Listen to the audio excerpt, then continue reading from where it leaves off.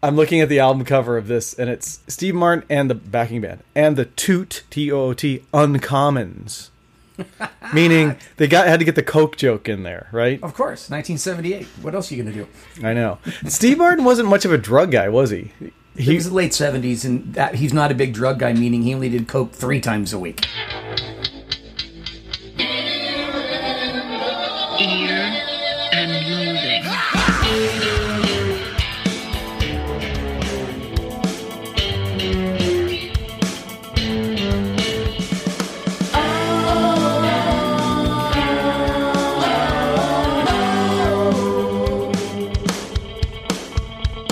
Welcome to Ear and Loathing. Who loves podcasts? I do. Hey, welcome to Ear and Loathing, episode 31. Is that correct, boys? The old 3-1. Yep. We are Ear and Loathing. We are the Gitmo Bros, and we also are the number one rockers forever. And you know we it. We have been forever. We will be forever. So don't even bother. I am joined today by the media darling of Ear and Loathing. He's calling in from the westernmost star. Let's say hello to our friend. Hi there. Hi, I'm George White, and I'm still in the storage closet, and I'm starting to like it. All right. Well, so I guess that would mean we now look towards the north direction for our pal on the North Star. He's the yeoman purser of the North Star. Why don't you say hello? They asked me, hello, Baringa. They asked me, they talked to me, they really talked to me, everyone. Hi. Hi, Aaron. Never forget. Never forget. Just kidding. Baringa. They asked me what I was going to do with my life, and I said, I'm going to make a scene, baby. I'm going to make a scene. You're making one right now, and I love it. So guess what? Today is the day that I am once again dropped headfirst into the torture chamber. That would be me, your pal Damon. And that also means that I have control of a little region, a little rural region, where there's no indoor plumbing or electricity, but we still have plenty of funny characters who like to weigh in once in a while. Here's one of them now. Hi, sir. Oh. Hi there. Welcome to Kibitz Corner. Thank you, Clem. Hi, Clem. Clem has opened up the door for me to begin my Kibitz Corner for today. So Aaron came up with a concept, I believe it was last week, and I'm going to revisit it because I had such a good time, but also I'm going to throw in a little wrench in the works here. So let's go into this little joint here. It's kind of a computer that takes up an entire room, like the first IBM in 1969 when they put in 2 + 2, and 27 hours later, out of the other end, a piece of paper came out and it said 4. So here comes. This is more of an IBS. Here we go. Premise generator is finding words for you to help you name your movie. Explain it to the other two. Thank you, premise generator. Good night. You got to be nice to the PG. I like to picture, because you know at the end of the song you refer to the other two, which I'm assuming you're referring to me and George, whomever else. Yeah. I like picturing the guys in the background going boo boo boo boo. Yeah. That's me and George. I hold my arms up in glory, just going, other two, like I'm winning. It's just great. So I have put Aaron in control of the premise generator. He does know to do that. Okay. But what it's going to be, instead of a movie this time, so the theme song just lied to us, actually, I want us to be a prog rock band from the early 70s, a la Emerson, Lake and Palmer, or Yes, or one of those lovelies. And we are going to come up with a theme for a concept album. A prog rock concept album will be generated by the premise generator. So can it be just a verb and a noun? Sure it can. But those albums always had really long, titles and really convoluted concepts and everything. So you guys tell me, how do we get to a longer, more fun title? I think it should be an adjective, a noun, an adverb, and a city. Okay. All four things. And then they string it all together in a way that makes the most funny sense and then take it from there. Okay, take it from there. And then we have to come up with what the concept is. And for bonus brain work, let's come up with one or two songs that would be on that album. And that's also easy. In the style of, is it the style of Yes? Is it the style of Emerson, Lake and Palmer? Turns out those are the only two prog bands I know, because that's all I've been naming so far. Early Rush, Caress O Steel, things like that. Yeah, there you go. Right, yeah, right. So I'm going to be writing these down. So Aaron, why don't you do a premise generator for your pal Damon? Beep, boop, boop, boop, boop, boop, boop. Here comes the adjective. Perfect. Tangible. Fucking premise generator's a fucking nerd. Tangible. Here comes our noun. Variety. Oofa. Okay. And then here comes a proper name. John Lloyd. John Lloyd? Are you kidding me? No, it's very strange. That's great. Okay. And then here's the city. Well, it's giving us two options, and I like that because the premise generator, when it comes to cities, he wants to know what we think. There's Plano, Texas, and Virginia Beach. I'm going to say one of those British, prog bands like Genesis or somebody would get a lot more mileage out of Texas, wouldn't they? I think that they all have a hard-on for the Old West. Yeah, right. I don't know that they would give a rip about Virginia Beach. Right. Well, cowboys wear jeans, so... Yeah. Is this concept record about jeans? I think that's I think George just named the instrument. They're all instrumental, but like maybe the last one. The last song is Cowboys Wear Jeans. They call it instead of like a jazz odyssey, it's a thoughtacy where they're just thinking about cowboy movies that they enjoy. And Peter Gabriel came out on stage with a big denim flower on his head. What do you dress as? Denim. All right. I'd like to picture a song called Snakeskin Flower. Sure. All right. Well, you guys are already jumping the gun here. There's another one for Texas. Jumping the gun, eh? But yes. Do you want to explore that, or do you want to do two more first? Well, we need two more. Yeah. Well, I don't know. Do we? I thought it would be fun if we each had one, and then we could decide which one. A record executive, would decide which one is the concept album that gotcha. Our cheesy band, and also maybe we should come up with a prog rock name for the Gitmo Bros, the Ear and Loathing gang, if you guys want to. I mean, there's so many options here. That's what's great about the premise generator. Anything goes. I don't know that we're going to run. I think that doing one will be good because on top of all the songs, we need to develop a backstory. We'll be able to develop their road life, and we need the name of the record. We need a lot already for the one act. So off of the words we got, let's build on that. And if we have time, we'll do another one. I like it. Okay. All right. So what the hell is it again? Can you remind everybody? Yes, it's what we got? Yeah.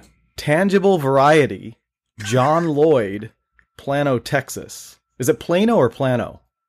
Plano, I think. Plano, Texas. John Lloyd's Tangible Variety. Oh, you know what he is? He's a traveling medicine show. Mm-hmm. Tangible Variety. He's got one of those big wagons, right? Yeah. So like Tangible Varieties is a good thing to be painted on the side of the wagon instead of like ointments or whatever they usually have on the outside. Elixirs.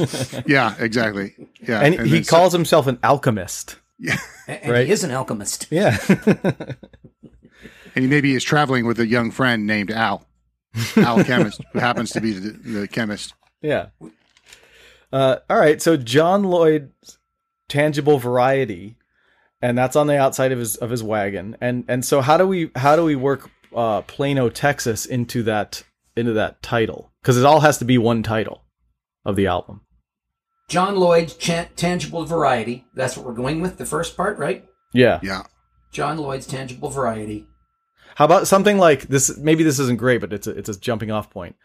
John Lloyd's Tangible Variety, incident in Plano, Texas. Or Plano, Texas, population, 500, and then that's crossed out by John, and there's another 2 because him and Al have showed up in town. So it's like 502, on the album cover. Oh. He's standing next to the sign. Well, that's the artwork, though, right? Right. I was going for the title, but yeah, that's great artwork. I love it. The Ballad of Plano, Texas, the Song of Plano, Texas. Yeah. Although it has to be a story. Yeah, the ballad. I like the incident. I like incident. Incident. Yeah, so all the songs could loosely be referring to whatever this incident was. Yeah. Okay. And we already have Snakeskin Flower, and what was the other one? Cowboys Wear Jeans. Cowboys Wear Jeans. We do have those two. Those are great songs. I want to hear those songs. Okay. I think Cowboys Wear Jeans is Cowboys wear, and then in parentheses, jeans. We had to have a shitload of annoying parentheses. All right, and we also don't forget we have to be putting a kind of British spin on, picture, Mike Rutherford, dopey head, coming up with these concepts in 1972. I don't know how old he is then, 28 30? Or something. Yeah. Right. Yeah. So he has no idea. He's seen like a cowboy movie, and so that's his entire understanding of Plano, Texas.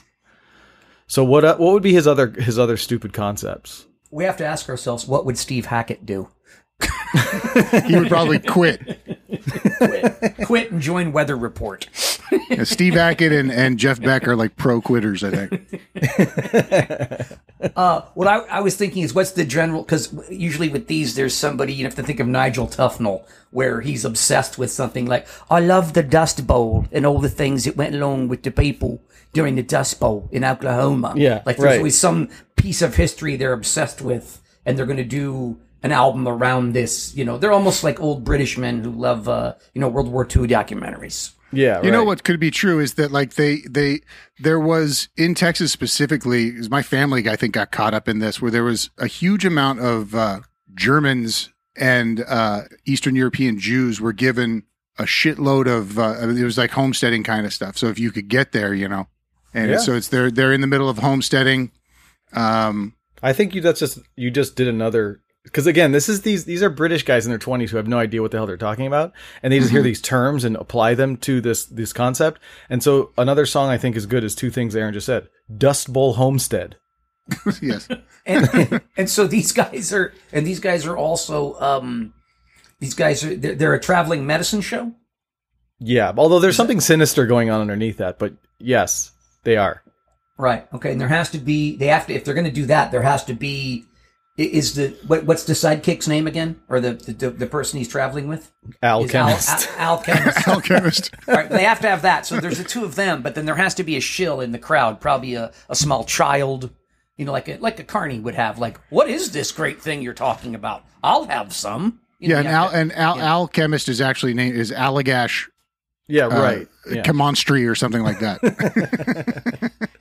And so they maybe along the way, because things happen pretty quick, they find some like George said, they find a little dumb kid who is abandoned or ran away from his family trailer or something and ended up with them, and so he acts when they go from town to town. Maybe he could act as the shill for them, and that would also work very well for the record, because as it starts out, it'd be the the song about setting up, everyone's going west, da da da da da, and then and for the stage show too, suddenly the curtain opens up and it's the main guy comes out and sings. John Lloyd comes out and sings at everybody and introduces the people, and then from the crowd steps out the kid, at Madison Square Garden, the spotlight hits him. Yeah. And he says, "Where can I buy my pretty little fountain?" One of those kind of numbers. Suddenly they start staging Oliver out of nowhere. Right. That could be another one of the song, Pretty Little Fountain. Pretty little fountain, fountain of youth. So this is a great concept so far. And I love the fact that these guys don't know what the hell they're talking about. Their concepts are all over the place. And so have we pitched this properly? I mean, are we going to get the record company to sign on to this thing or what? Or do we need to add more stuff to it? I think there's a few more things. What I also want to do is I wanted some kind of there's who's in the band? Like, is it a 3-piece? Is keyboard heavy? What's the music sound like? And can we fit in really jammed in wrongly frontier instruments into this? Like, imagine a banjo in ELP, or like that, like a Yeah, I picture like, you know how ELO was just insistent on having those cellos everywhere they go? Yeah. And it probably became like a pain in the ass because the cello guy thought he was like part of the band, but he really, they could have done a perfectly reasonable show without the cello and no one would have cared. So, I'm picturing like someone decided early on with this band that they had to incorporate some weird instrument so they would stand out from everyone else. And now it's just like this burden they're carrying around. So I was thinking maybe to get into this Western theme, it would be one of those old timey kind of out of tune pianos or like a player piano. Yes, like an upright piano. Right. Yeah. Like, in fact, the player piano, it's almost like an early click track or something. Like, they have to play along with the player piano. Oh, no. It's kind of like what Styx did for Paradise Theater, actually. I think that's how the show opens. Really? Dennis DeYoung saying, "There's all my friends," da, da, da, da, and he's doing the best of times, and there's just that little piano, and they have that dude like sweeping the stage. He just never let up on those oh god, cheesy every concepts. Move. No. And after that, robots. Yeah. Then the robots took over. Yeah, then you saw Star Wars. He's like, "Fuck, dude, I got to do this. This is why did we fuck up?" Yeah. Huh. I feel like he missed Star Wars completely, and he saw the Buck Rogers TV show, which had Tweaky, the little beady robot, right. and that was and Mr. Thermopolis, who was the guy around his neck. There was a guy around his neck that was the smart guy, right? Yeah. Like just a face that was like a right. Yeah, I think so. Yeah, Dr. Theopolis, right? I think, right. And Gil Gerard, Gil Gerard, yeah. And speaking of that show, and I believe the hottie was Erin Gray. You got that right. Yeah, hell yeah. I didn't have a TV, and I knew that shit. I mean, she's kind of in that Valerie Perrine category where super foxy but didn't really make it. You don't know her in the same breath as some of the bigger names of the of the 70s, the bigger sex symbols. Yeah, but my point is. We got to have a girl in this. There's got to be a girl in the story. There's got to be it doesn't have to be a love story because this is prog rock and no women are coming to this show. We know that. Or buying this album. We know that. Right. But there's still. I don't know. I think that the fucking prog rock is rich with no girls. So Find you think girls. It's just, we're leaving it out. There isn't. There isn't one. Yeah, right. Yeah. Not one in any of those fucking things. Not one. All right, well, I was going to, rightly or wrongly, I'm going to bring it up, try to push us into a Candace Knight area with some of this. Some girl in the act. I don't know where, but I don't know if she's a usurper or what she is, but... Well, if you're in the Old West, there's got to be a whore, right? Right, there's got to be Rosie or something. Or the school Rosie marm. the whore. There's like the school marm who takes care of the kid who's not a kid. He tries to rescue him or something. Yeah. Or a whore. Or a whore. Listen, or a whore. What did we get more out of story wise? And all right. So maybe that's not such a great idea. I kind of like Aaron's idea that it's just guys and forget it. No girls. It's like girls being bummed that they can't be part of some dumb guy's club. It's like all the chicks are like, I'm going to go to the fucking Sean Cassidy concert. Fuck you fools. What do I give a shit about your grimy fucking half stupid mustache, almost a mustache guy? Yeah, talk about snorks and snocks and wizards, and I don't want to. Yeah, they're like, I'll pass, guy. And the Dust Bowl and some gypsies who have an elixir. Yeah, sexy as all that sounds. I'm just gonna. No. I'm gonna go to Max's Kansas City and be with anyone else. I'm gonna go blow one of the roadies from Sweet. And it's not that our band, our prog band, sort of considered putting a woman in and just couldn't find a way to, kind of place a character into the. It wasn't even a thought that occurred to them to have a woman. I agree with Aaron. There's never one around. Yeah, it's like out of sight, out of mind. Yeah. What's the band even called? Is it John? It's John Lloyd. That's the name of the album. Is it's tangible? No, John Lloyd's Tangible Variety: Incident in Plano, Texas. It's quite a mouthful. Are we going to concern ourselves with the name of the act? Well, that's what I said. I think that the Gitmo Bros should have a name of a early 70s British prog rock band. Now, I will say that we could use this for inspiration. The Dalton Grant Boys, we have ours. And it was Chalice. It's pretty good. Chalice is pretty good. Yeah, it's simple. It's simple and to the point, and it's striking. Yeah. You know? Plus, you could strike somebody with the chalice. So I would like to pitch for no reason Hammer Mill. It's No like a reason hammer at all. factory. It's like a hammer factory.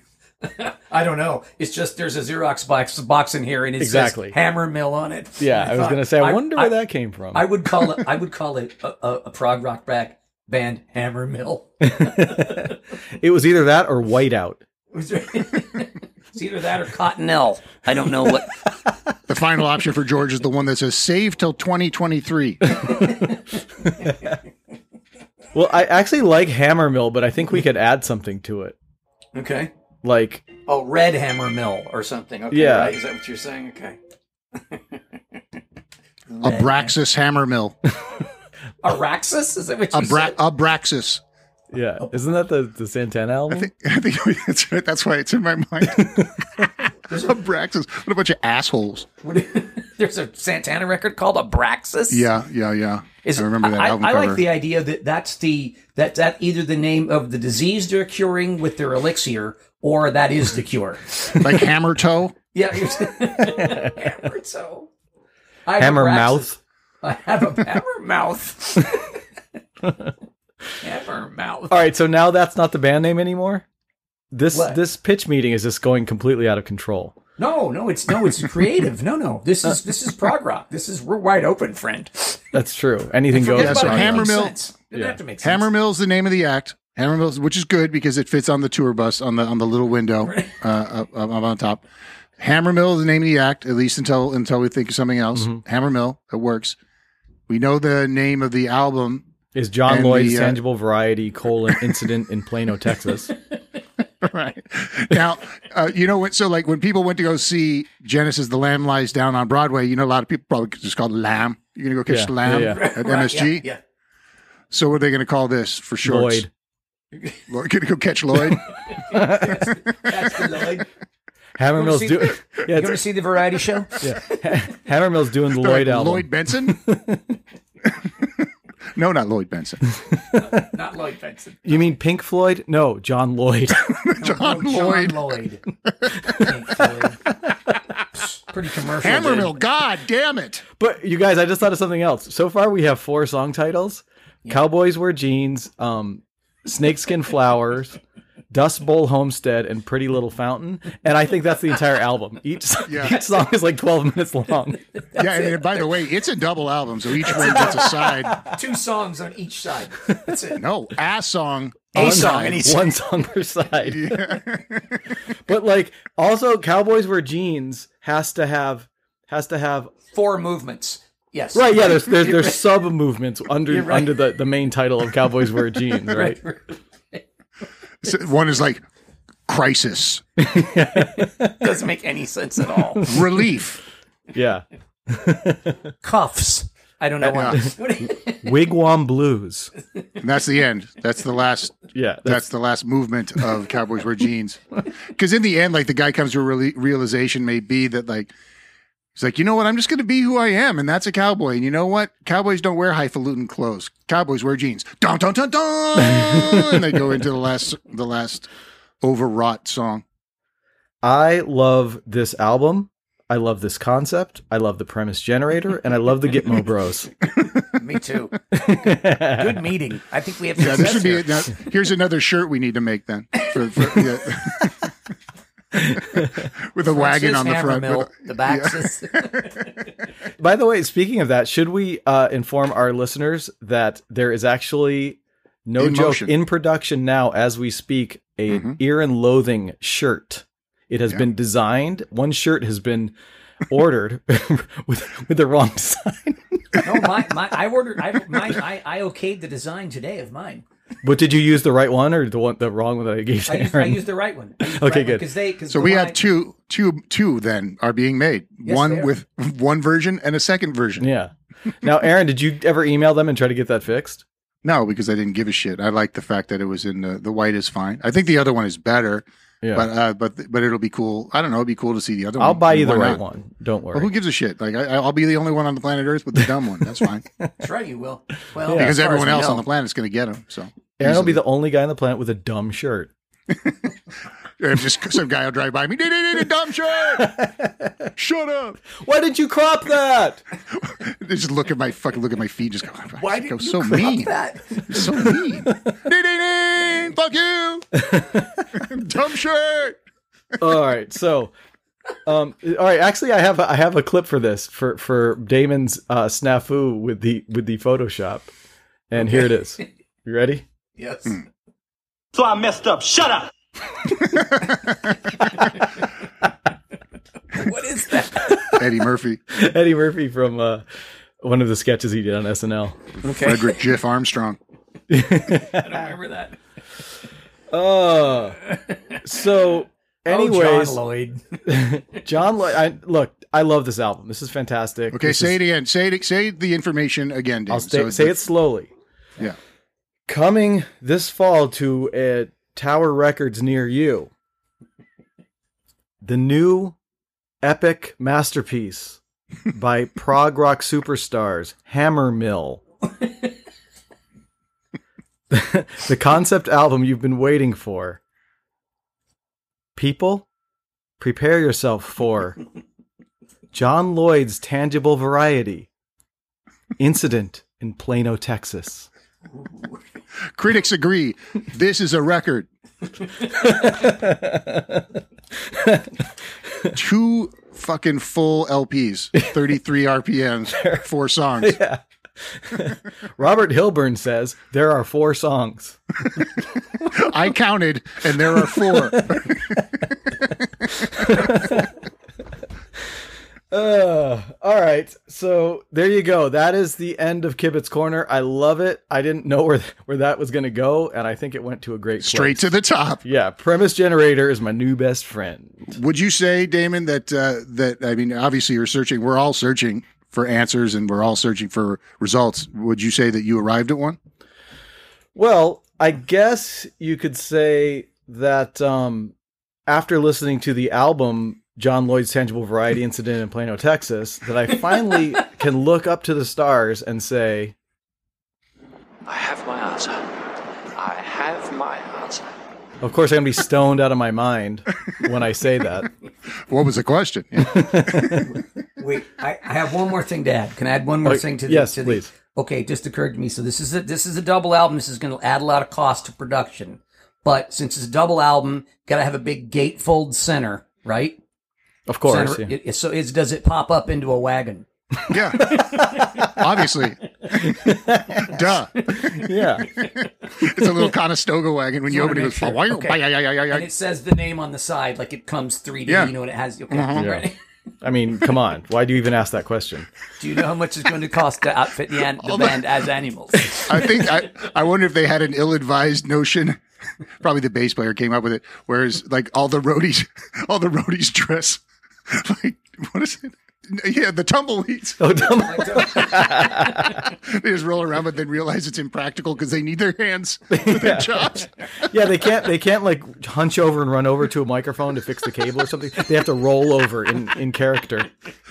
That lasted till like the tour started in at MSG, and it lasted to Connecticut before they they had a meeting off the about edge of the that. stage. Fell down some stairs. We lost 5 roadies in Connecticut. We settled Still rolling around somewhere. settled 14 workers' comp claims. We lost What work is it? We lost Murphy on the hutch. He's just rolling around, isn't he? Murky. We lost Bolger too. So since George was able to insert one last final gag into the, because we're still technically in Kibit's Corner, we're right on the border, you know, we're about to step into the torture chamber. But I had this was a relevant joke about, I don't know, 30 minutes ago. Okay. Well, I'm going to say it anyway. The reason why Steve kept quitting the band is because he couldn't hack it. Ow! Good night, everybody. Thank you. Yeah. That's some Prague humor for you guys. That's some Enjoy. humor. Yeah. All you guys listening late night on the midnight shift at post houses, enjoy this. You guys get it. You guys have always These gotten guys it. get it. You're why we do this. You're why we do this, you guys. You complete us. All right, so let's go into the torture chamber. Even though I'm the dickhead who goes in, I guess, you know, I gotta take my Force medicine. yourself into it. Yeah. Take my medicine from John Lloyd's Tangible Variety. Torture chamber. Okay, I'm not gonna bullshit you, okay? I don't really give a good fuck what you know or don't know. But I'm gonna torture you anyway. Suffering. Anger. Pain. Torture. I believe, if memory serves, George went first with the village people last time. He did. I did. Which means Aaron, the A-Dog, is up first. And George went first with the village people, and that was his right at the time, but also the village people's prerogative. If you're rocking the people, you go first. You go the head of the line. They don't wait for anybody. But it's a state law. Yeah, you know. He's right.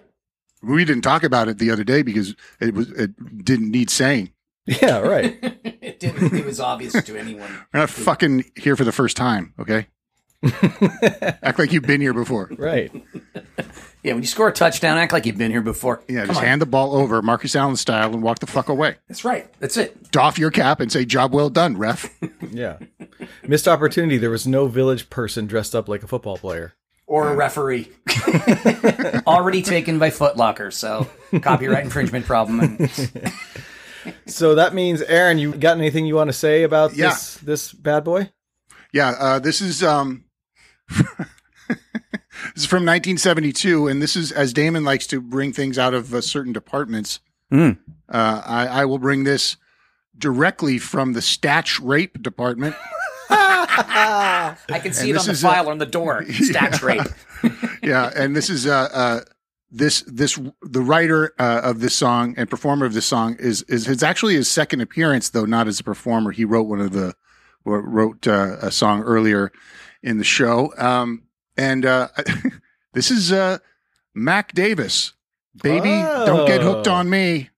And it's unreal what's going on in this. Is it his second appearance as a statutory rapist? Well, I hate to speak ill of the dead. Oh, Mac's not with us anymore? No, don't look for him. Oh, I didn't not know here. that. Don't look for him. He's not there. Like an advertising campaign from the 80s, did he have a Mac attack? He always had like 9 buttons undone on his shirt, maybe he died at a button factory accident or something. He was looking for replacement buttons. Button. He got caught up in a turbine. Whoa, whoa, whoa. Tore his heart right out of his chest. All right, so you just named the song? Yeah. Too? Yeah, Okay. yeah. I just named it because I like to say it. Baby, don't get hooked on me, and it sounds. Don't. And the song is just like what it sounds like. It's just he screws so great. Yeah, and with that he's got to send out a warning in the title of the song. Yeah, I'm just warning you. I'm just warning you. Had a taste of the Mac, the Mac attack. The Mac attack, And by the way, I like the implication that that it's so good that he can't just keep it for you. He's got to spread it around. So don't get hooked on this one thing on me. Yeah. Because I'm going to be moving on me. and spreading it around. I have an obligation. Yeah. Yeah. We haven't even started the song yet. We already know the whole theme and everything. But yeah, he's saying it's inevitable that you're going to get hooked. Yeah. Yeah. So, and he can see it happening in the first line of the song, by the way. Like it doesn't get around to it. He starts with that. yeah. All right, So- let's start some Mac Davis here. Here you go. Lay it on me. Oh, it's a lyric video too. Oh Beautiful. boy. Nice. I get the best of both worlds over here.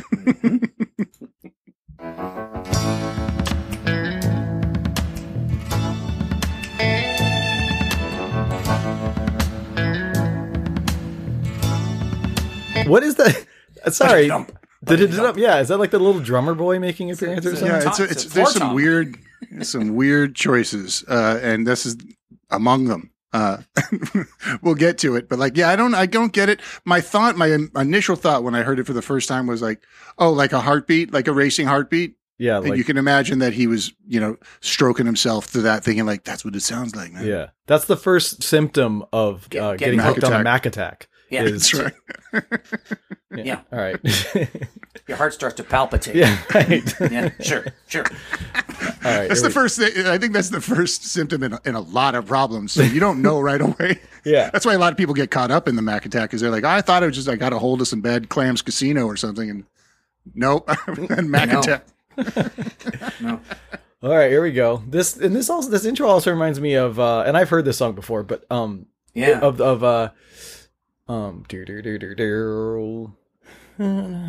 of it later as we keep going. Yeah, there's a lot of songs that this song sounds like. Yeah, Mac was at a bar and listened to 15 songs on the jukebox and then went into the studio. And by the way, the studio was not down with Mac at this time. And they said, we're going to need you to do something with a hook in it. So he said, no problem. And so he went and took a bunch of other hooks from other existing songs. Not the least of which is You've Lost That Lovin' Feeling, which is going to have a spotlight on it essentially coming up. So let's roll with the Danny or something. Watching Scotty grow. Oh, Scotty, yeah. So watching Scotty grow. Yeah, I'm gonna go ahead and put money down on the fact that while Mac was at the bar listening to those songs, Scotty was sitting next to him on a stool. I feel like that was his line going up to chicks. Hey, do you want to see Scotty grow? If you know what I mean. Little Scotty. Hey, what are you doing? What are you doing for sex later? He's little, but he's loud. Your son named Scotty? That's gross. No, I meant, Talking about my schwazool. Did you name your dick after your son? Other way around. Yeah. It's a direct line.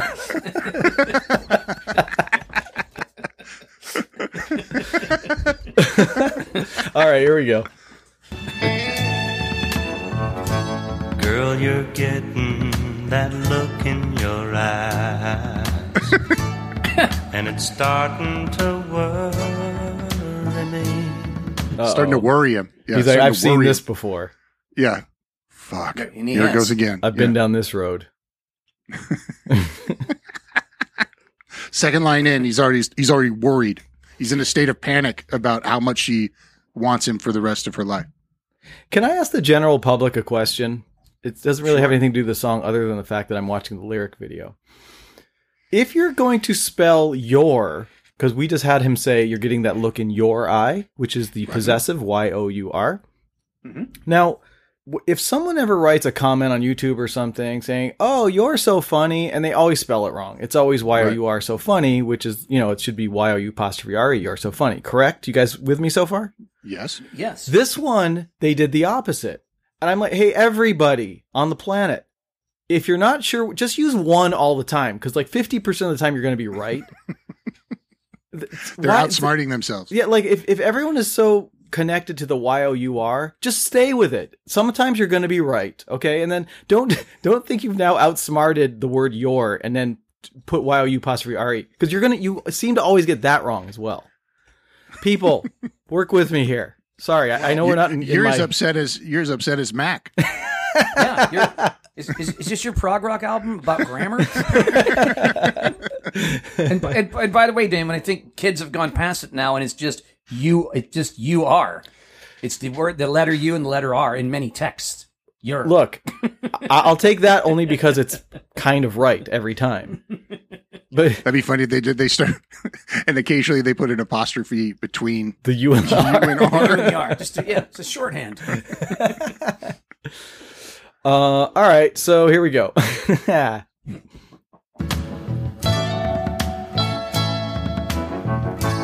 I ain't ready for no family ties. Scotty's like, Dad. And I also want to point out real quick, like, and I certainly don't want to rewind, but listen to him through this where he's got a weird vibrato. One that kind of, it sounds more just like somebody is slowly losing interest in singing rather than drifting off into vibrato, because he goes, family time. It's like he realized, I should keep singing. Yeah. That's his style. I noticed that too. Yes. Yeah. That's Mac Davis's. Yeah, Scotty's sitting next to him in the studio and pokes him in the stomach. Oh. Dad's on the Crown Royal again. That purple bag. He keeps his jimmies in there and Dad, can I use the purple bag for my marbles? No, son, I'm using it right now. We kept our binoculars in it. I don't know why. When I was a kid, that's where the Crown Royal bag with binoculars went in it. Well, I don't know. Boy, George's family bought the industrial size. I feel like I was really excited about binoculars when I was a kid. Like it stood out and like you came across, oh, neat. I could go look at all kinds of things with this. The only thing more disappointing than looking through binoculars and seeing what was at the other end was looking through a telescope. Right. Just like, there you go. It's that tree slightly closer. Can I go? Sure. I paid 25 cents for this. Jesus. I'm going to do anything else. All right, here we go. All right, so he doesn't want any family ties. No. Oh, poor Scotty. Nobody's gonna hurry me. Just keep it friendly, girl, 'cause I don't want to leave. I want to keep banging you, but you're making it kind of difficult here, right? Right. That's all he's worried about. You're not. You're making me leave. Yeah. You're harshing. You're harshing my mellow right now. Yeah. It's Mac's dilemma. I screw so good. I fucked up and gave her the sweet dickin'. God damn it, every time. Right. He's at a bar, he's just all down. That's how he gets another girl. What's wrong? Well, this girl's just, Mac's like, I just want, you gotta fuck. He's looking at himself in the mirror. Just fuck good enough so that the word on the street is A-okay. Do not fuck around and do the extra moves. The Mac attack. They can't handle it, Mac. Oh, boy. All right. Don't start clinging to me, girl, 'cause I can't breathe. Baby, don't get hooked on me.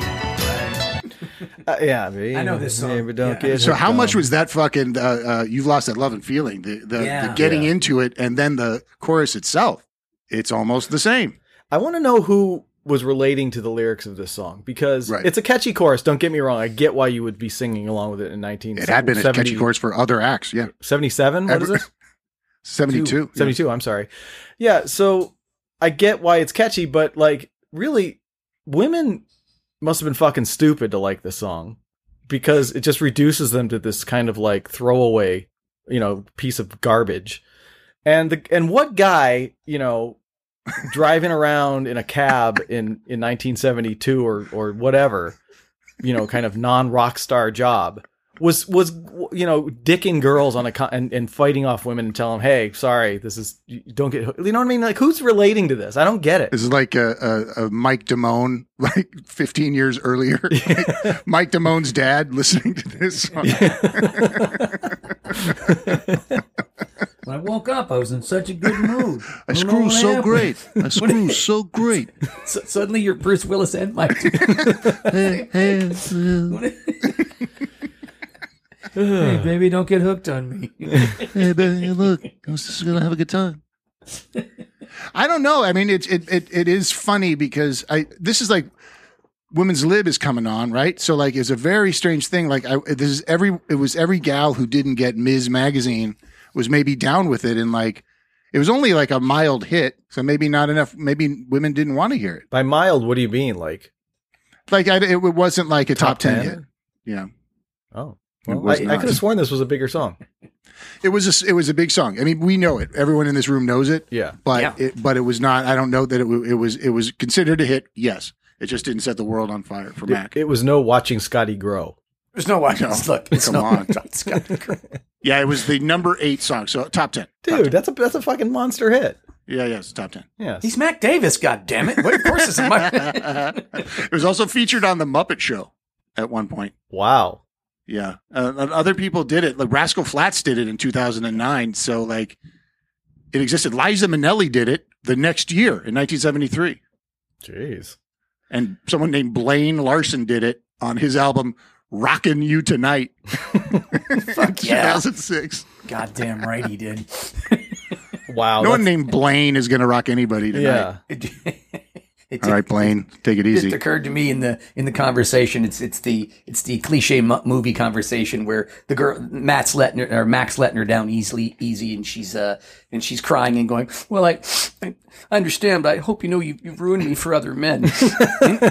and he says, "You'll find somebody, baby, someone better than me. I mean, not in that way, but you'll find somebody that's good for you." He looks over her shoulder into his reflection in the mirror. And he goes, "No, she won't. No, she won't. She fucking never will. Look at you. You're a bastard." You ruined me for other men. When this was on the Muppet Show, did Mac Davis sing it to Miss Piggy? You know that he did. No, you know that he did. Yeah, of course he had to, right? That's the only way. The scene started with her chasing Kermit around, and Mac intervened, and let me handle this, Kermit. I like to imagine that when Mac looks at himself in the mirror and he's trying to decide like what kind of evening it is. Is it a 2-button down? Is it a 3-button down? Is it a 4-button down? and when he's out, he's like a 3-button down night. And then he's about to turn and walk away from the mirror. And then he goes, "Nah." And he turns back, looks at himself. He goes, "I got to go for the home run. Gotta go. One more down. 4. It's a 4-bagger. I gotta go for the quad." He doesn't. He gets to the point where he's like, "I don't even want to have these other buttons. Why do I even have these buttons?" All right. So here we go. Mac. We're in the middle of the chorus, I guess. Here we go. Baby, baby, don't get hooked on me. 'Cause I'll just use you, then I'll set you free. He said. Well, he's being honest. Yeah, I mean, right. The guy's got all his cards on the table. I mean, all of them. And maybe his schwanz as well's on the table. I'll just use you, and then I'll set you free. The beautiful irony going now. The same person, the same woman who posted this and spelled "your" wrong. Her background of the lyrics video is this very, very romantic, like moon rising in the background, and this couple kind of embracing each other next to a lake. And, they have like jewelry and stuff. Like he's not giving anybody any jewelry. That's just like a fucking cock ring. Not doing anything. Is a cock ring jewelry? If you wear it right. If you wear it right, it is. But the lyric you're seeing over this beautiful romantic picture is, "Then I'll use you and set you free." I mean, what a Nimrod this chick is. The girl who posted the video. Jesus. And the girl who hooked up with Mac. And geez, and just from a songwriting standpoint. And Scotty's mom. Does anyone got the red pen and go, do we have a better word than use? Is there? Exactly. I mean, really, does someone go? Is there another thing we can say that's? You just say, "I'll just love you and set you free." Yeah. Thank you. Where was? Thank you. Yeah. No, I want to let him know. I want to let him know. See, the problem is I fuck so great that I got to be cold-hearted. Like, oh I have to be. Mac, Jesus. Yeah. I gotta be cold. So then it begs the question, and I do this a lot when I'm analyzing these songs, and it's actually going to come into play in my sorbet tease. Is giving these guys more credit as songwriters. So was Mac in character saying this guy's a real dick, and I'm gonna keep that line "use you" in here, and what? Mm-hmm. But I don't think people did. He think that? I don't know. It seems unlikely. I think he was look just at a any dick. picture of Mac Davis. Yeah, and then ask that question singing, again. Like my name was Steve, and he's not telling. He's Mac Davis in this. Yeah. One of the problems with being Mac Davis is that you have to be a real cad to the ladies because they get too jammed up on you. Yeah. The other thing is you can't find pants that fit because it's just too big. The waist is not. And Aaron, I don't know if you found it in your research, but the original title was "Baby Don't Get Hooked on Mac." That's right. So yeah, demo. That was a demo. Yeah, that was a demo. Yeah, the producer raised his hand, just like one. If I just have one note, baby, don't get hooked on Mac. He'll just use you and toss you back. Little known fact, that was the original. All right, here we go. Baby, baby, don't get hooked on me. By the way, there's girls singing in the background who I'm pretty sure must have gotten hooked on Mac as well. I mean, how can you not? Oh, yeah. Yeah, they weren't leaving the studio. That was before lunch. Yeah, they didn't even wait till the session was over. They just like took 5 and got hooked on Mac, if you know what I mean. I do.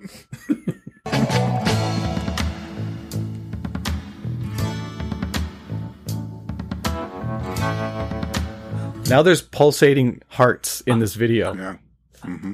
I got to tell you, that drum thing we talked about in the beginning, it's ruining the song for me. I can't. It's in my face all the. I can't. It's really can't, present. Why did they do that? There's a lot of presence in that part. Yeah, it's just in there every time. I can't not think of it. It's just. I think that's the way Mac feels about the PYTs they can't let him alone. Like the drum. Like the floor tom on the downbeats. Yeah. He's like, you need to put something insistent in there, much like the way these broads do, the way the secretary pull. They feel about me. They won't let me alone. Something insistent in there, like an 18-inch floor tom. Something is like the tax man. It's just relentless. They need it. By the way, guys, I like how Mac Davis sounds like Gene Simmons. He does kind of, right? I think he was more of a good-natured. It's my sloppy accents. Yeah, it's a sliding scale. That's like Gene Simmons. Gene Simmons from Kiss. I'd like to invite you on the Kiss cruise. Get a Kiss coffin. I like the line that's coming up here. There's a beautiful, like, chef's kiss, 4 beautiful lines. 1, 2, 3, 4 beautiful lines, and they're coming up right now. Yep. So it's like 1 line per button. Yeah. All right, here we go.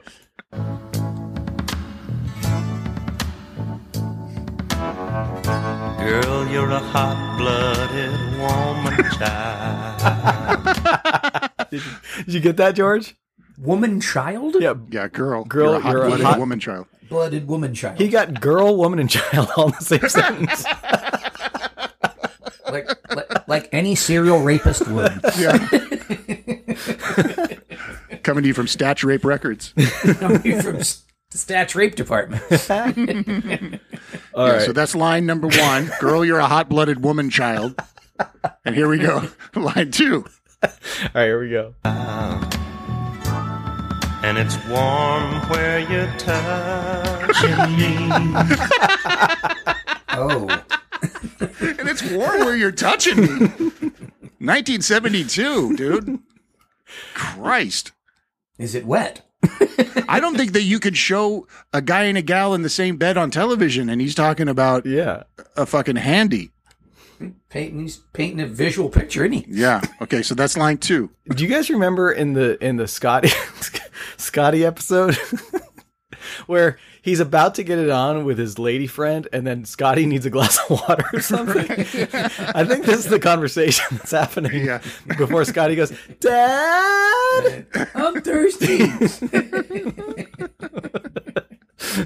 Scotty, I'm in the middle of something. Really kind of busy right now, Scott. Buddy, pal. There's a glass in the dishwasher. I'm begging you, buddy. Scotty, drink out of the sink. Scotty, I showed you how to turn on the faucet. Drink out of the sink. Scotty. Turn on the hose. Scotty, you had water last week. Scotty, I left a half-finished beer next to the lamp. Just drink the beer. Scotty, drink the beer. It's okay. Hold your nose. Hold your nose and drink it.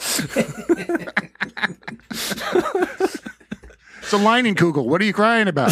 there's a I love, I can see the open Schlitz next to the cork lamp. You know, The cork lamp. It's warm. The big It's just wide warm. base cork lamp. Yeah.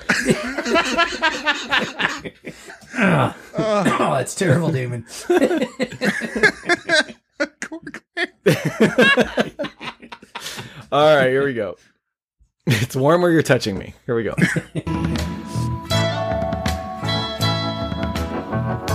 But I can tell by your trembling smile. Oh, she's enjoying what's going on, right? Yeah. No, she's into it. Well, I mean, yes, she is, but it wouldn't make any difference with Mac. I'm just saying. Is trembling smile defined in the next line, or do we have to? Is like no? Well, it's in a way, yeah, because she's got designs on him that go beyond the handy. I think she's getting emotional. Yeah, which is what the next line is, which is a hardcore line too. So okay, enjoy. Here we go. Let's go. You're seeing way too much in me. That's expected. Okay. Yeah, but she's like, I'm seeing you're seeing a husband, you're seeing a da da da da da. I'm just looking for a handy in the back of the Oldsmobile. All right, Mac. Here we go. Girl, don't let your life get tangled up with mine. 'Cause I'll just leave you. I can't take no clinging vine. Did you get that, George? What's the last part? I'll just leave you and... I can't take no clinging vine.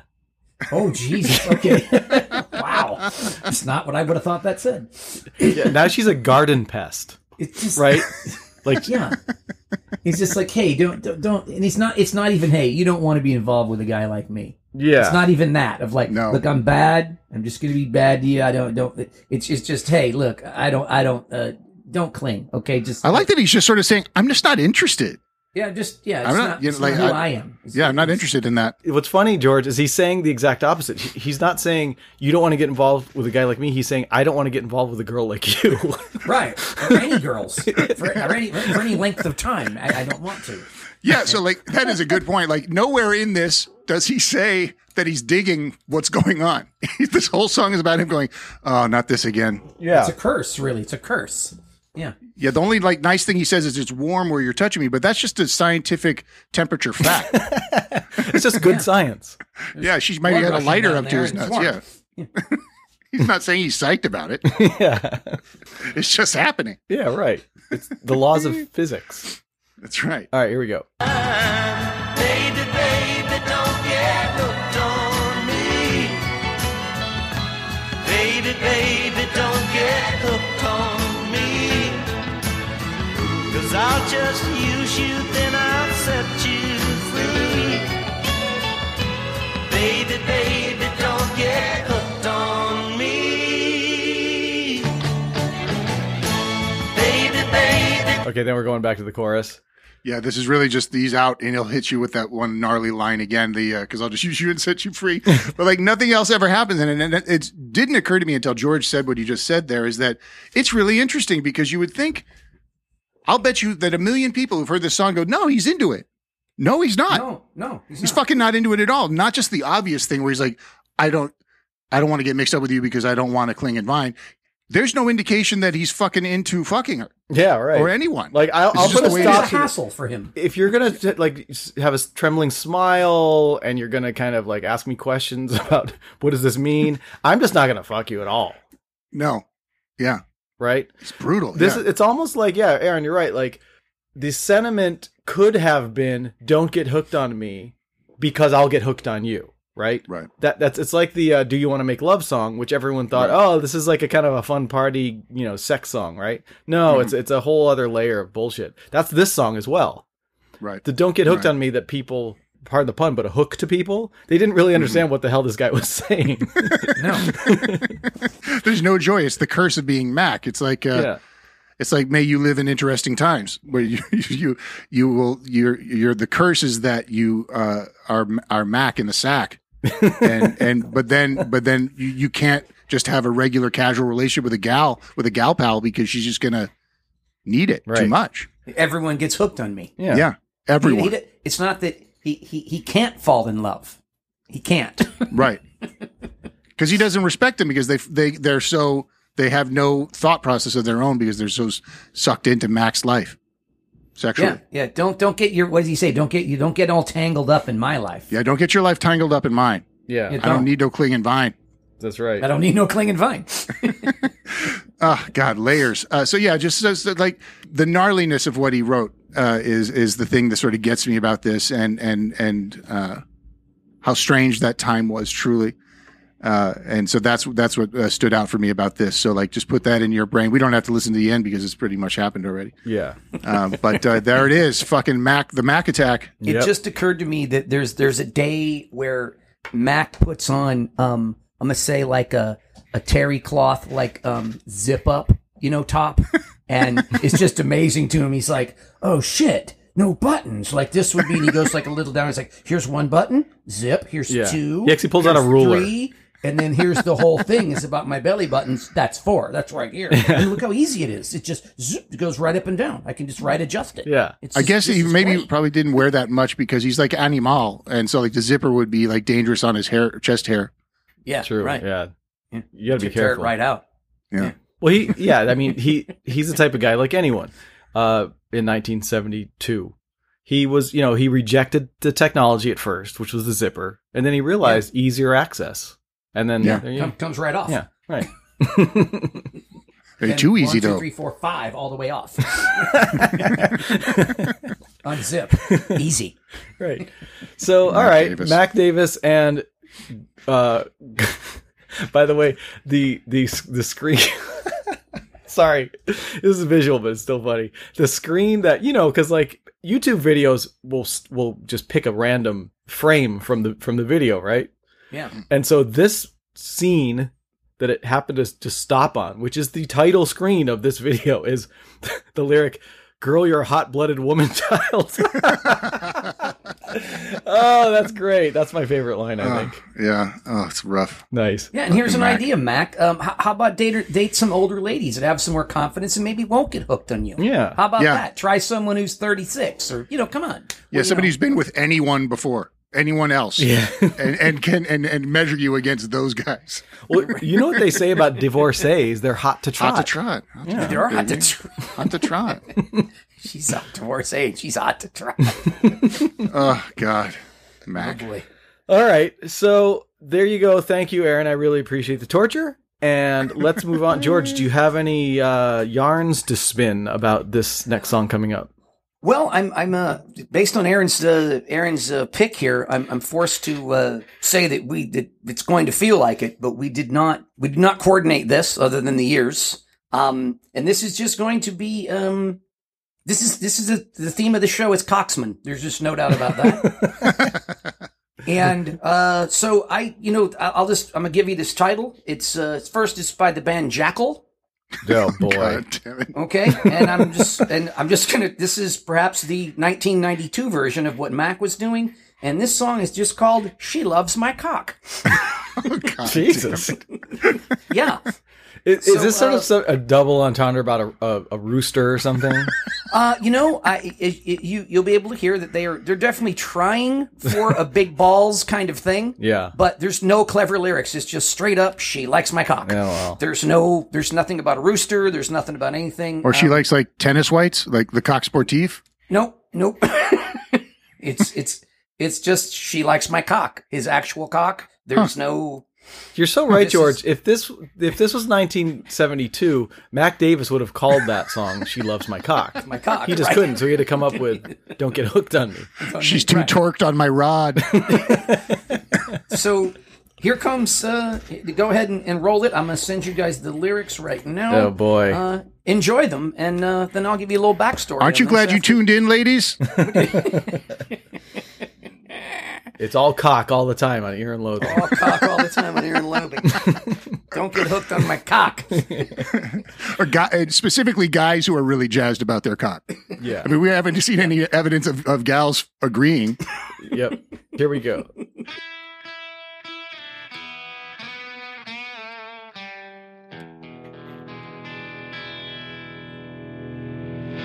God, I smell 145. I smell You're it. gonna get it. Oh boy.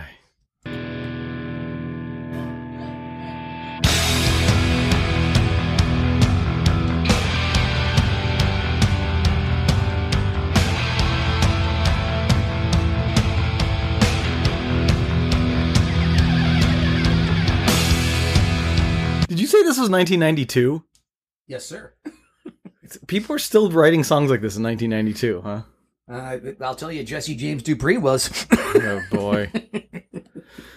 Okay, here we go.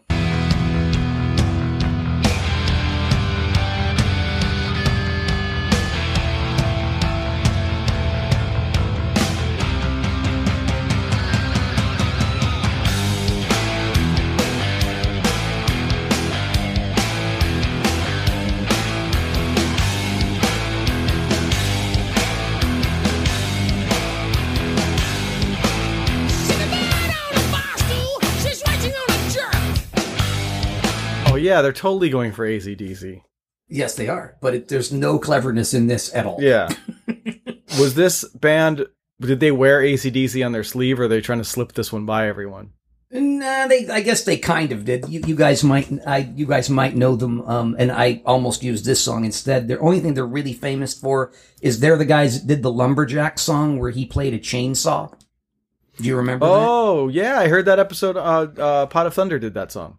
Yeah, and it's a chainsaw. So that's really what they're famous for is that song, and I put "famous" in quotes. But that's the known song they did. And actually, Mr. Kickass, we covered. They have a song called "Down on Me" that we covered in the live show. So I can't pretend. That's not when I was in the band. It was not when we were going to do "She Loves My Cock," but Nobody asked me about that one. So please continue with more Jackyl. Okay.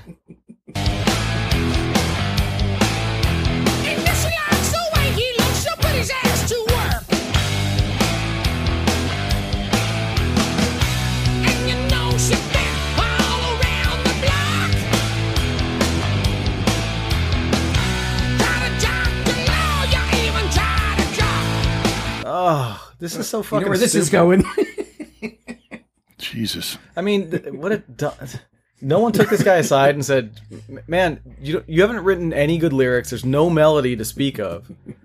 It's the most cliche guitar riff ever, and then it's about your cock." Okay, dick. Yeah, I'll give you some background on that. Let's listen a little more. Okay, yeah, because I think we're coming up on the payoff here. Yes.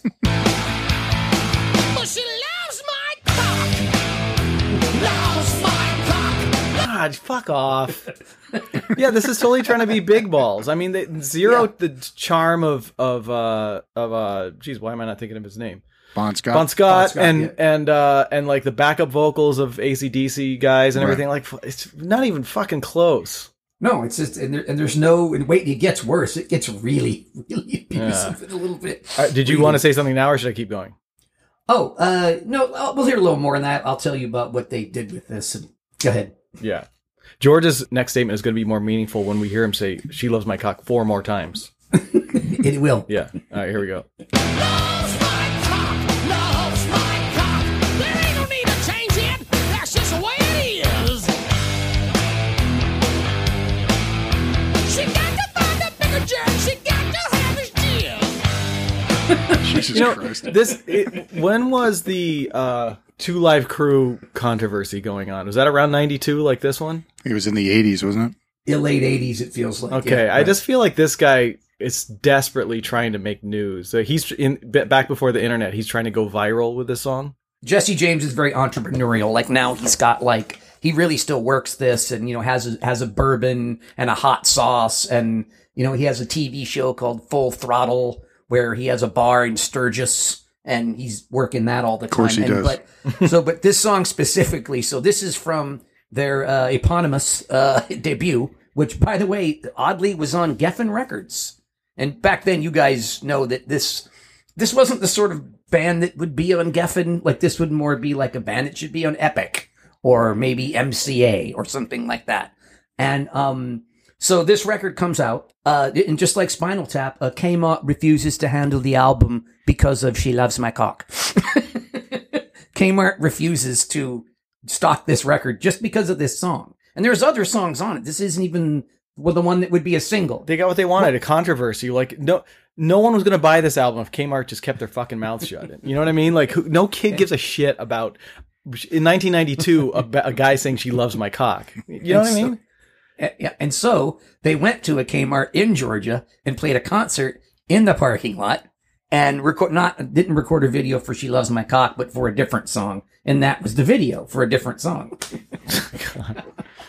Well, he's working it. I'll give him that. But it's dumb, you know? Really dumb. Maybe the dumbest thing we've ever seen on this show. Because it's so transparent. You know exactly what he's up to. Like, how old was I in 1992? I don't know. I was 25. Yeah, so I was in my early 20s. And like, there's nothing titillating about this. It's just, even back then I would be having the same response. Like, dude, shut up. It's not funny. It's not a clever marketing scheme.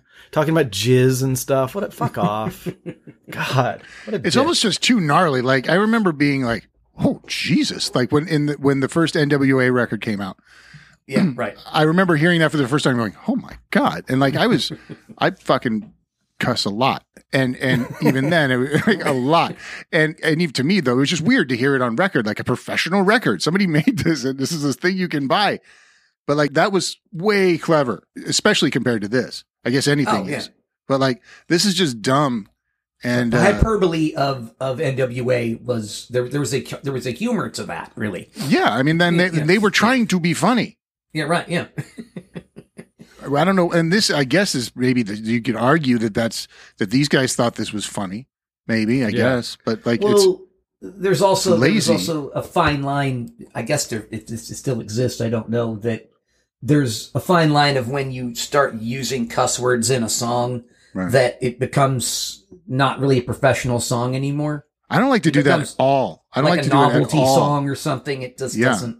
It's not my thing. I never would do it. I never would do it. That's what the feeling of this is, that it, saying balls is one thing, right, like AC/DC did, but then just saying she loves my cock.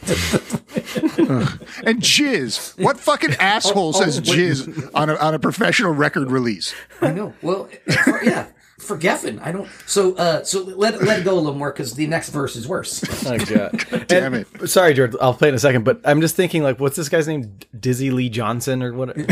Jesse James Dupree. Jesse James Dupree.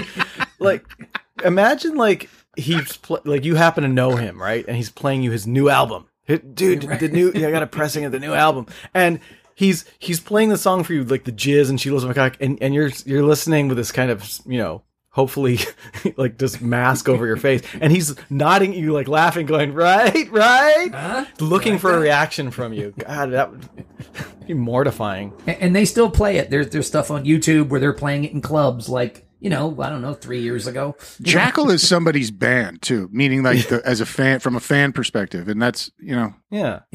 There's not a single band out there that's not true about, but this one makes the most strange amount. I'm going to do it, guys. I'm going to scroll down and look at the comments. I got to see. Our comments. Oh, there's 0 comments and it's not turned off. Wow. That's a big surprise. I can't believe that. All right. Yeah. Anyway. Yeah, like, see, no one gives a fuck. No one gives a fuck about this stupid song, to the point where it's had almost 6,000 views and not one person thought to comment. That's how fucking lame this song is.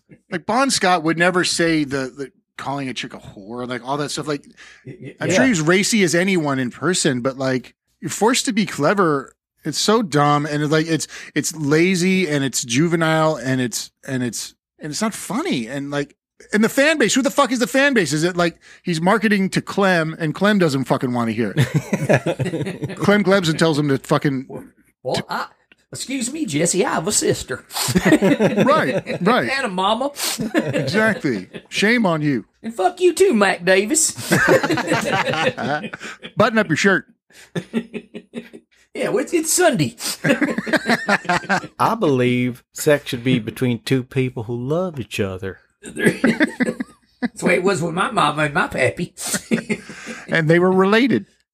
I love the fact that I invented Clem Clemson, and I can't even do an impression of him. Thank you. It's an iffy show for impressions. Yeah. All the way around. We're great at everything else.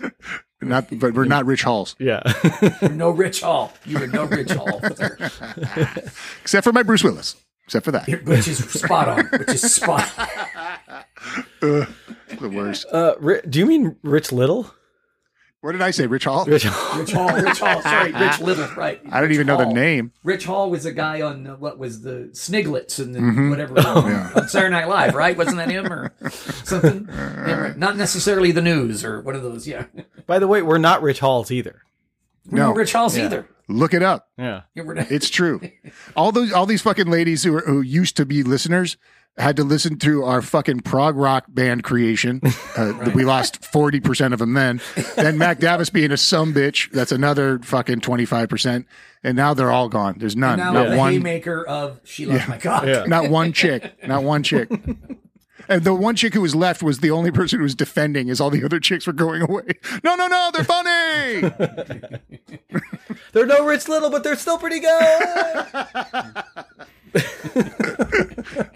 All right, here we go. George, is there some point where we can cut this fucking thing off? Because we're at about 1:40 with a 4-minute song. I'm not saying now, but, Yeah, there is a time where it just gets into the Loves My Cock stuff. But keep going. One more verse.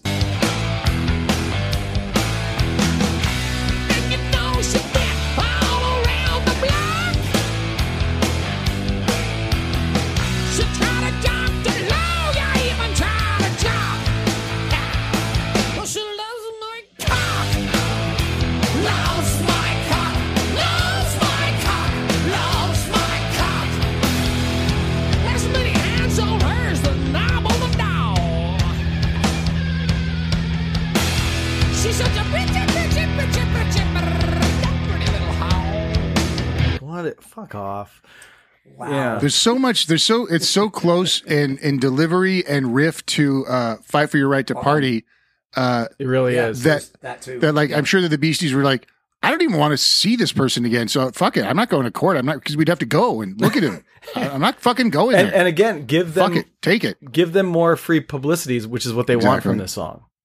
Yeah, like fuck it. And he really dips into Bon on that one word. Of course, yeah. Yeah, he's almost doing it like my balls are always bouncing and my balls are always doing that. Almost right on, yeah. With none of the charm you just had, George. With none, with zero of the wink and the funny. Yeah, I'm talking about the charm you just had, George. Not even Bon. What you just did. Your delivery of Bon's delivery was better than Jackyl's delivery. And I would like to, I'm not going to do this, but I feel like I want to go find them playing this live somewhere, because there's got to be live footage of them doing it. And there's got to be some dickheads in the audience, like pumping their fist saying, "Loves my cock," right? Oh no, they sing it with him. He'll stop and he'll go, "Well, a lawyer and a jock, what?" And he puts his ear, and then everybody goes, "Loves my cock." You've seen that? Yeah. Oh yeah. They're like, even this is just a video from like 3 years ago of them at a club. And he's like 60 years old now. Jesse James Dupree. Fuck that guy. Awesome. Yeah. So one more line. Awesome. To get to my cock, she would walk through the flames of hell. 'Cause I can always tell she's coming. I can always tell. That's a great line. You can almost hear him like, "Done dirt cheap," right? It's like the yeah. This is So then it just goes in, "I love my cock" after that, right? Or "She loves my cock." There might be a good. I believe there's a guitar solo as well. Yes. Do we need to hear that? Is there a chainsaw solo? Yeah. No, that's a different song. By the way, I'm just going to tell you right now that like a leaf blower solo. Or? We've mentioned lumberjacks and we can't use it, but that's where my journey started with this. And I will tell you that this song is one of them. But the Jackyl bag is deep. The Jackyl sack. Maybe more. The Jackyl sack is deep. There's another one in here that's whoa. Oh boy. So anyway, give me a little more. Loves my cock. Oh, you want more? Yeah, a little bit more. Yeah. Sure. George legit likes it. You want more because you don't get hooked on it, okay? Is this a coffee bean grinder solo? No? It's a magic bullet solo. Just you like the magic. All right, here we go.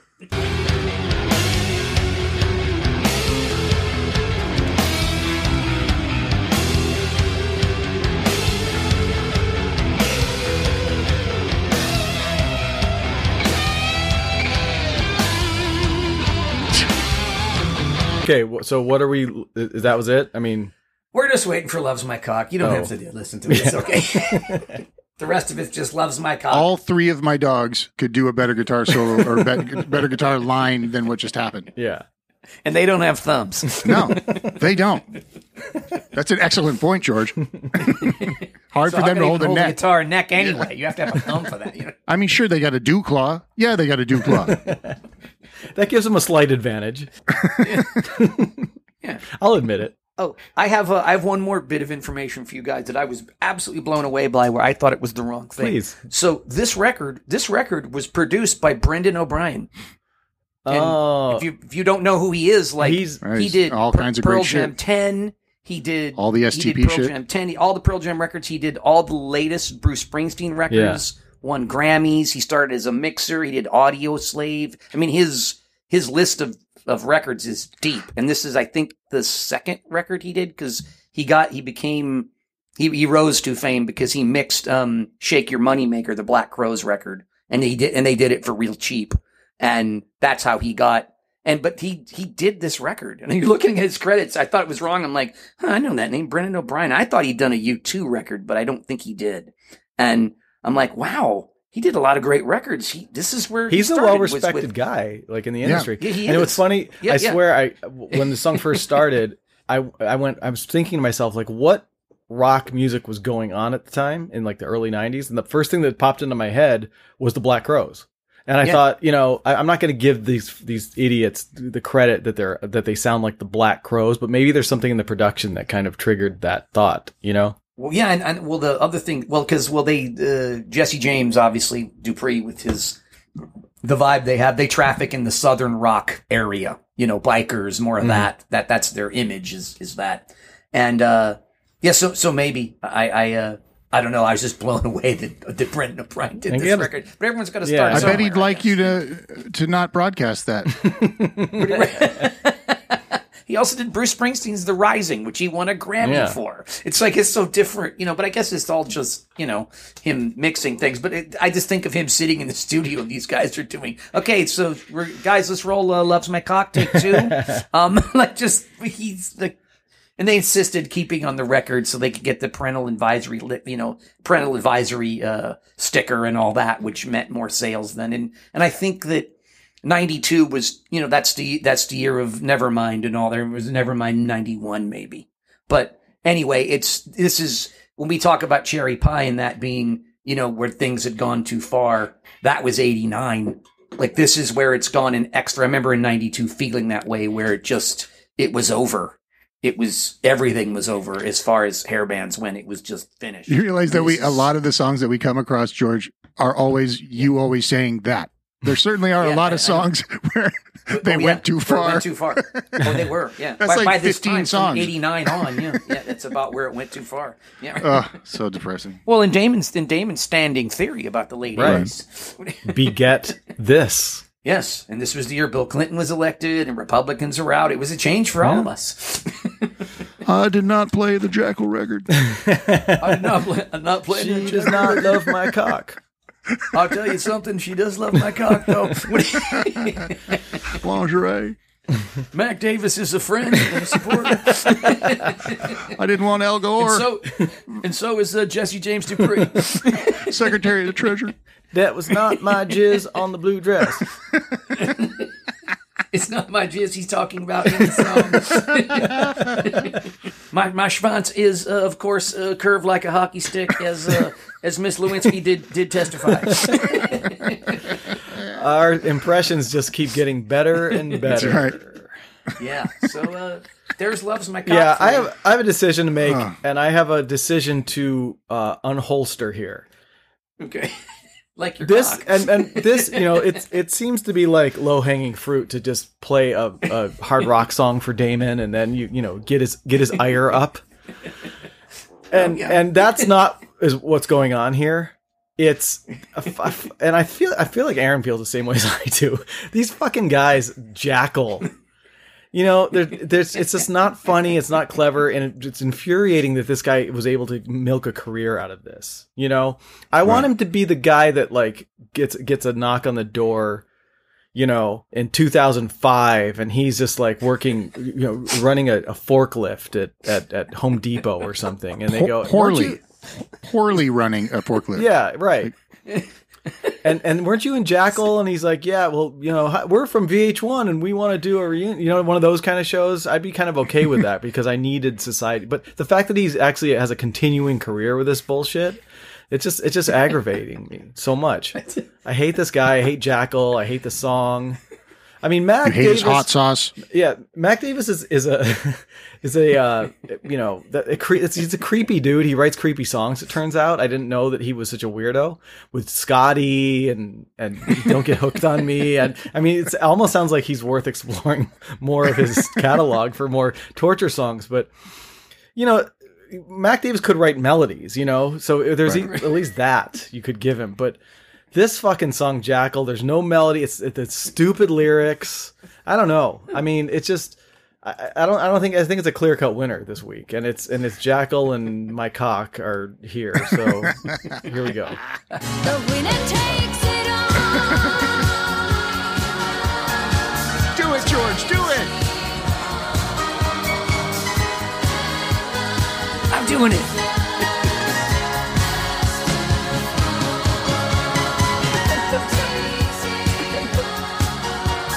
Well, I guess that's why the show was invented, to infuriate Damon, but like the idea that this is exactly what happens. Like, I guarantee you, Jesse James Dupree now lives in like, you know, a place like, you know, somewhere in Tennessee or something, or somewhere in the South like that.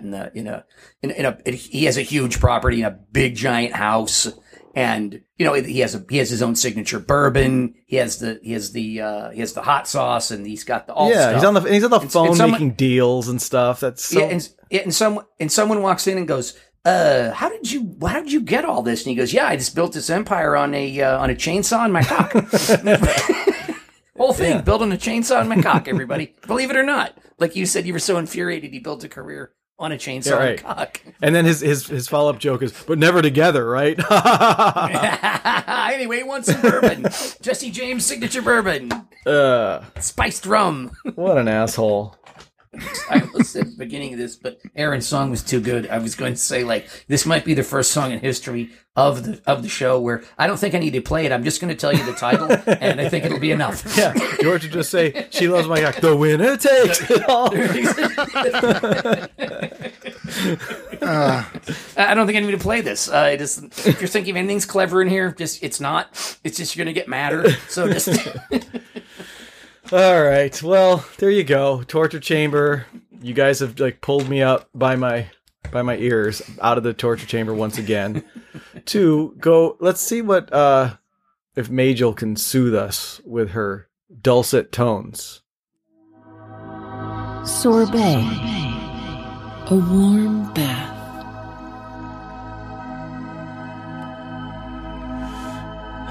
I think I need a bath. I do feel gross after those two songs. Well, after the Coxman episode we just put on. It's a cavalcade of cocks. It's one of those baths that like you have to shower afterwards. You know, there's just so much cock residue left on you that you have to like shower.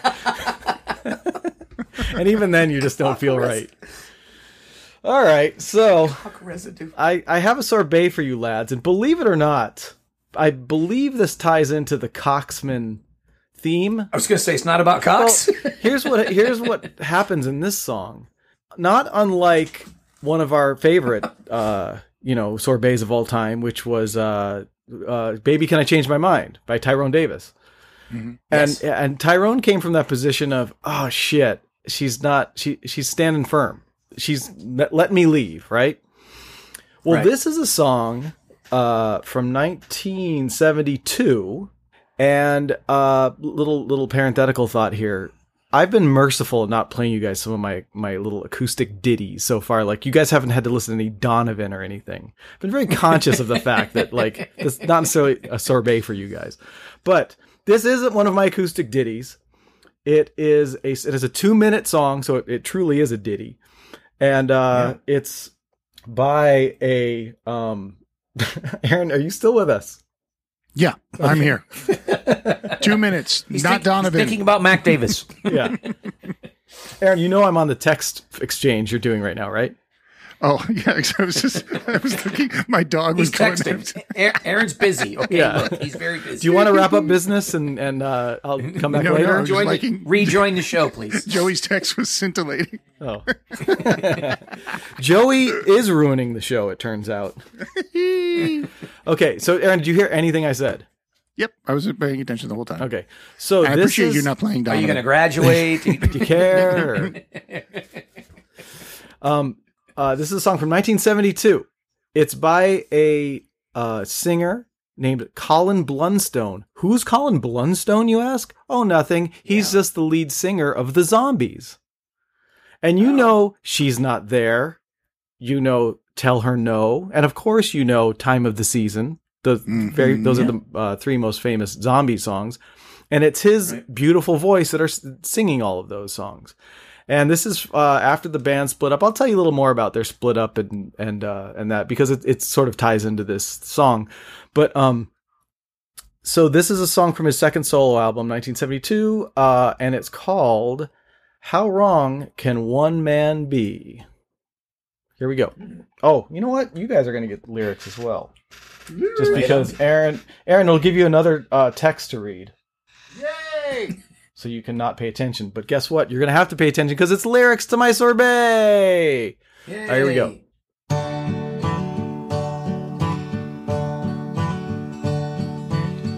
Funny how the only song I could ever write for you was when you said you'd finally had enough.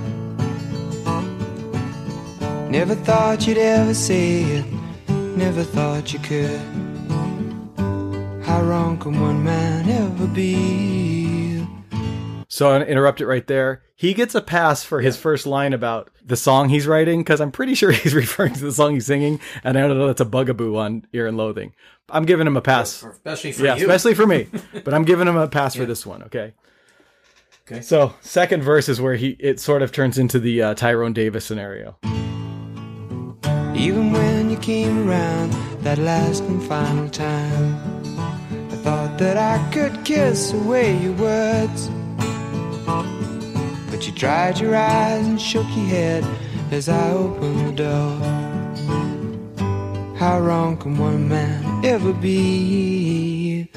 I can relate to that line about, I'll fix this. You know, we're in a relationship and some girl said she's going to break up with you or whatever it is. And you go, I can fix this. You know, like you have the upper hand. And then the fact that I love his little description of her drying her eyes and shaking her head and walking out the door. Like she's resolved. And now he's singing about it later. Like, she meant it, you know? Yeah. She's already done the math that he typically has been able to fix it or work it out or say the thing that would make her go, he's harmless or whatever. But she's done it this time. She's done the math this time. Sorry, guy. Yep, exactly. Yeah. So do you guys recognize his voice from the zombie songs? If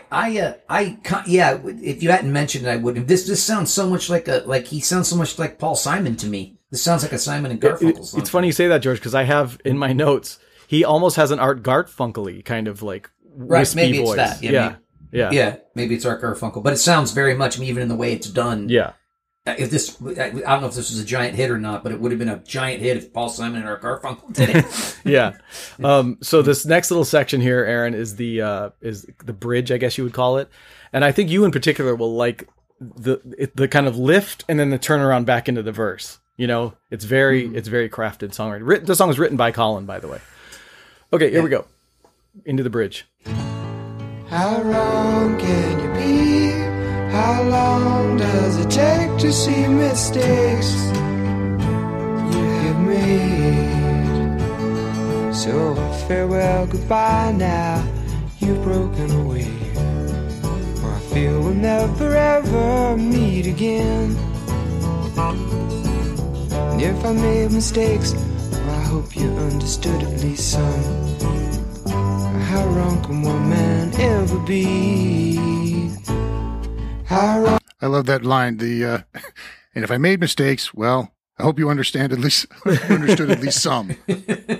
And again, this goes back to my earlier comment about how this song ties into the Mac Davis song, because like giving him more credit as a songwriter and playing a character as opposed to maybe, for all I know, Colin's probably in his 20s when he wrote this, so he could have just been an immature guy thinking he's writing these emotional lyrics, but he's kind of like a dick, if you know.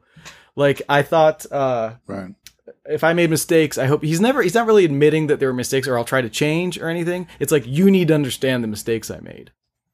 Right. Well, she left, so something went wrong. You know, it's like the burden's on her to understand him and his faults, right? Yeah, that's a big if. That if says a lot. If I make mistakes, that's how you got into that word is how you got into this trouble in the first place. Well, look. If you got your feelings hurt, you know, I don't know. What? Yeah. No, I'm crying and mad at you. My feelings are hurt. Not if. So, because this song is like, you know, coming down the home stretch here, because it's very short. Yeah. But so I'll tell you a little bit more about the album. Was called Ennismore, which is a very British name for an album, and it was produced by his old Zombie bandmates Rod Argent and Chris White. And this was, you know, from what I remember, I probably should have looked this up, but I was kind of strapped for time. But I do remember something about how the Zombies had some hits, you know, like I said, Tell Her No and She's Not There, which is an even bigger hit. Yeah. And then, you know, they just couldn't keep up with all the other bands and everything. And they just kind of like, they did their final album, which was their fucking masterpiece. It's called Odyssey and Oracle.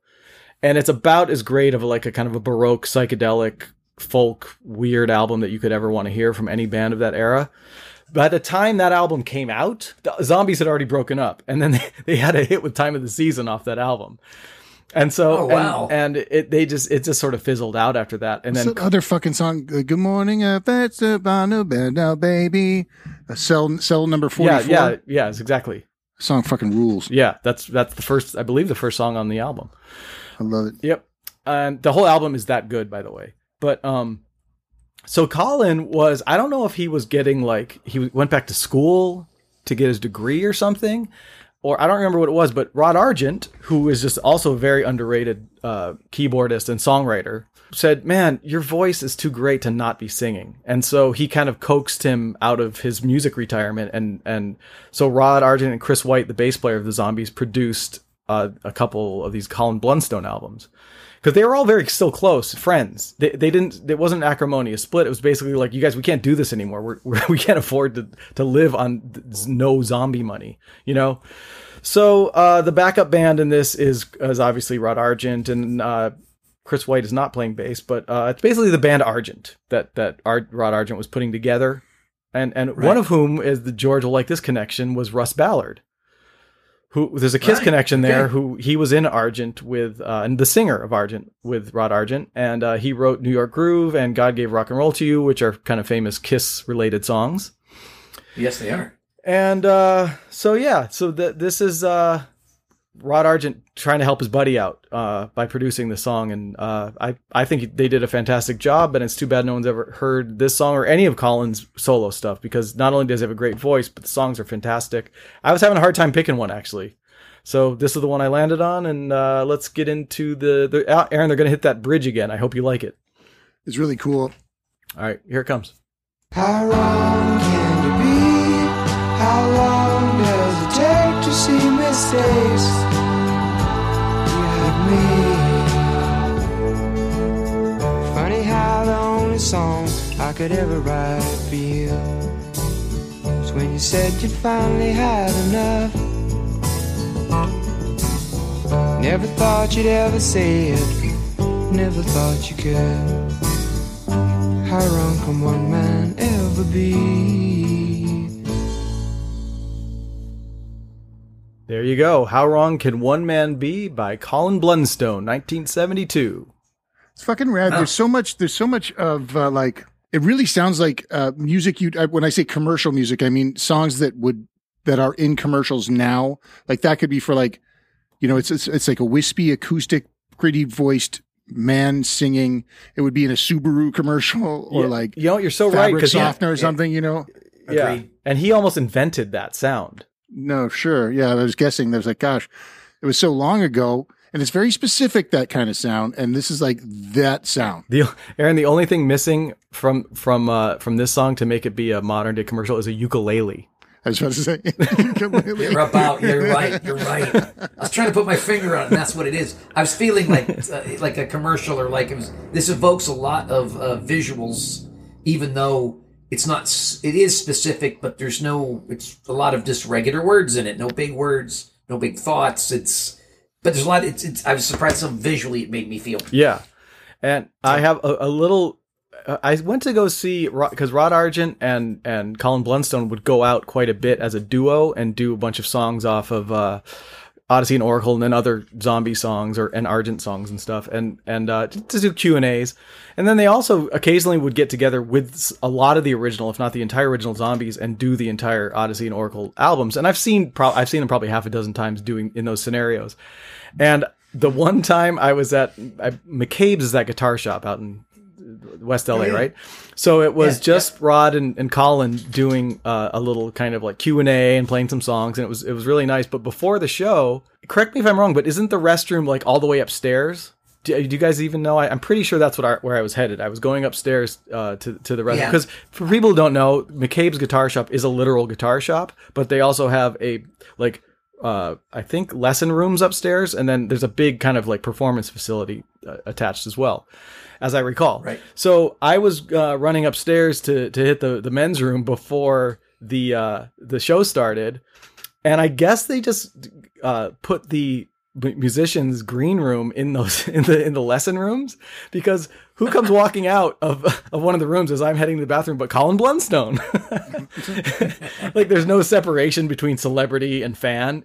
And so we just pass in the hall, and he looks at me, and exactly how you want someone you admire to be, he gave me this genuine smile and said, "Hello." As I walked past him, I said hi. Right. And then I didn't want to bug him or anything, because he was probably prepping for the show, but he seems like a very sweet guy on stage when you watch him perform. And then I had that one very brief interaction with him, which was very nice. So I'm happy to report that he seems like a really cool guy. I can't help but I'm thinking about him in this voice doing an acoustic version of "She Loves My Cock." I can't help but how horrible that would be. Yeah, that accent saying jizz would just be something special. I think that he would deem it untoward and just not say that. Yeah. Does that say jizz? Can I say secret sauce? Can I say stuff? Is that the stuff? Would be all right if I said stuff. What's the name of our band again? Handy Wipe? Hammer Mill. Hammer Mill. Hammer Mill. Have you heard Hammer Mill? Got an interesting record about a dust bowl. All right, guys. So I believe that checks all the boxes for this episode 31 of Ear and Loathing. It does. It's a raunchy episode. It is prog rock Coxman. Yes. It was Dong Central. Dong centric. Centric, yes. It's raunch rich. Raunch rich little. So yeah, I guess we, despite the fact that we just had a bunch of cocks rubbed up against our foreheads, we remained the Gitmo Bros, and nothing can stop us, even cocks, from being the #1 rockers forever. Nope. That's right.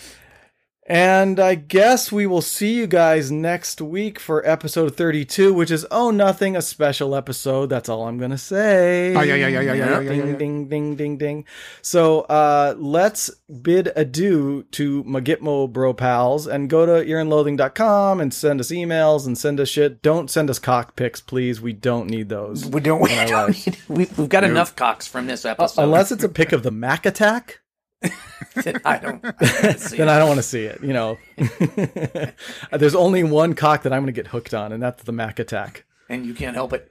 and he's dead, so be a zombie dick. Speaking of zombies, it all comes together, and that ties it up, everybody. Broadcasting. And I'm going to say goodbye to the Gitmo Bros, and we'll see you next week. Goodbye. Ear and Loathing. It's just the rumor. It's not the tumor. Mom! Take it easy.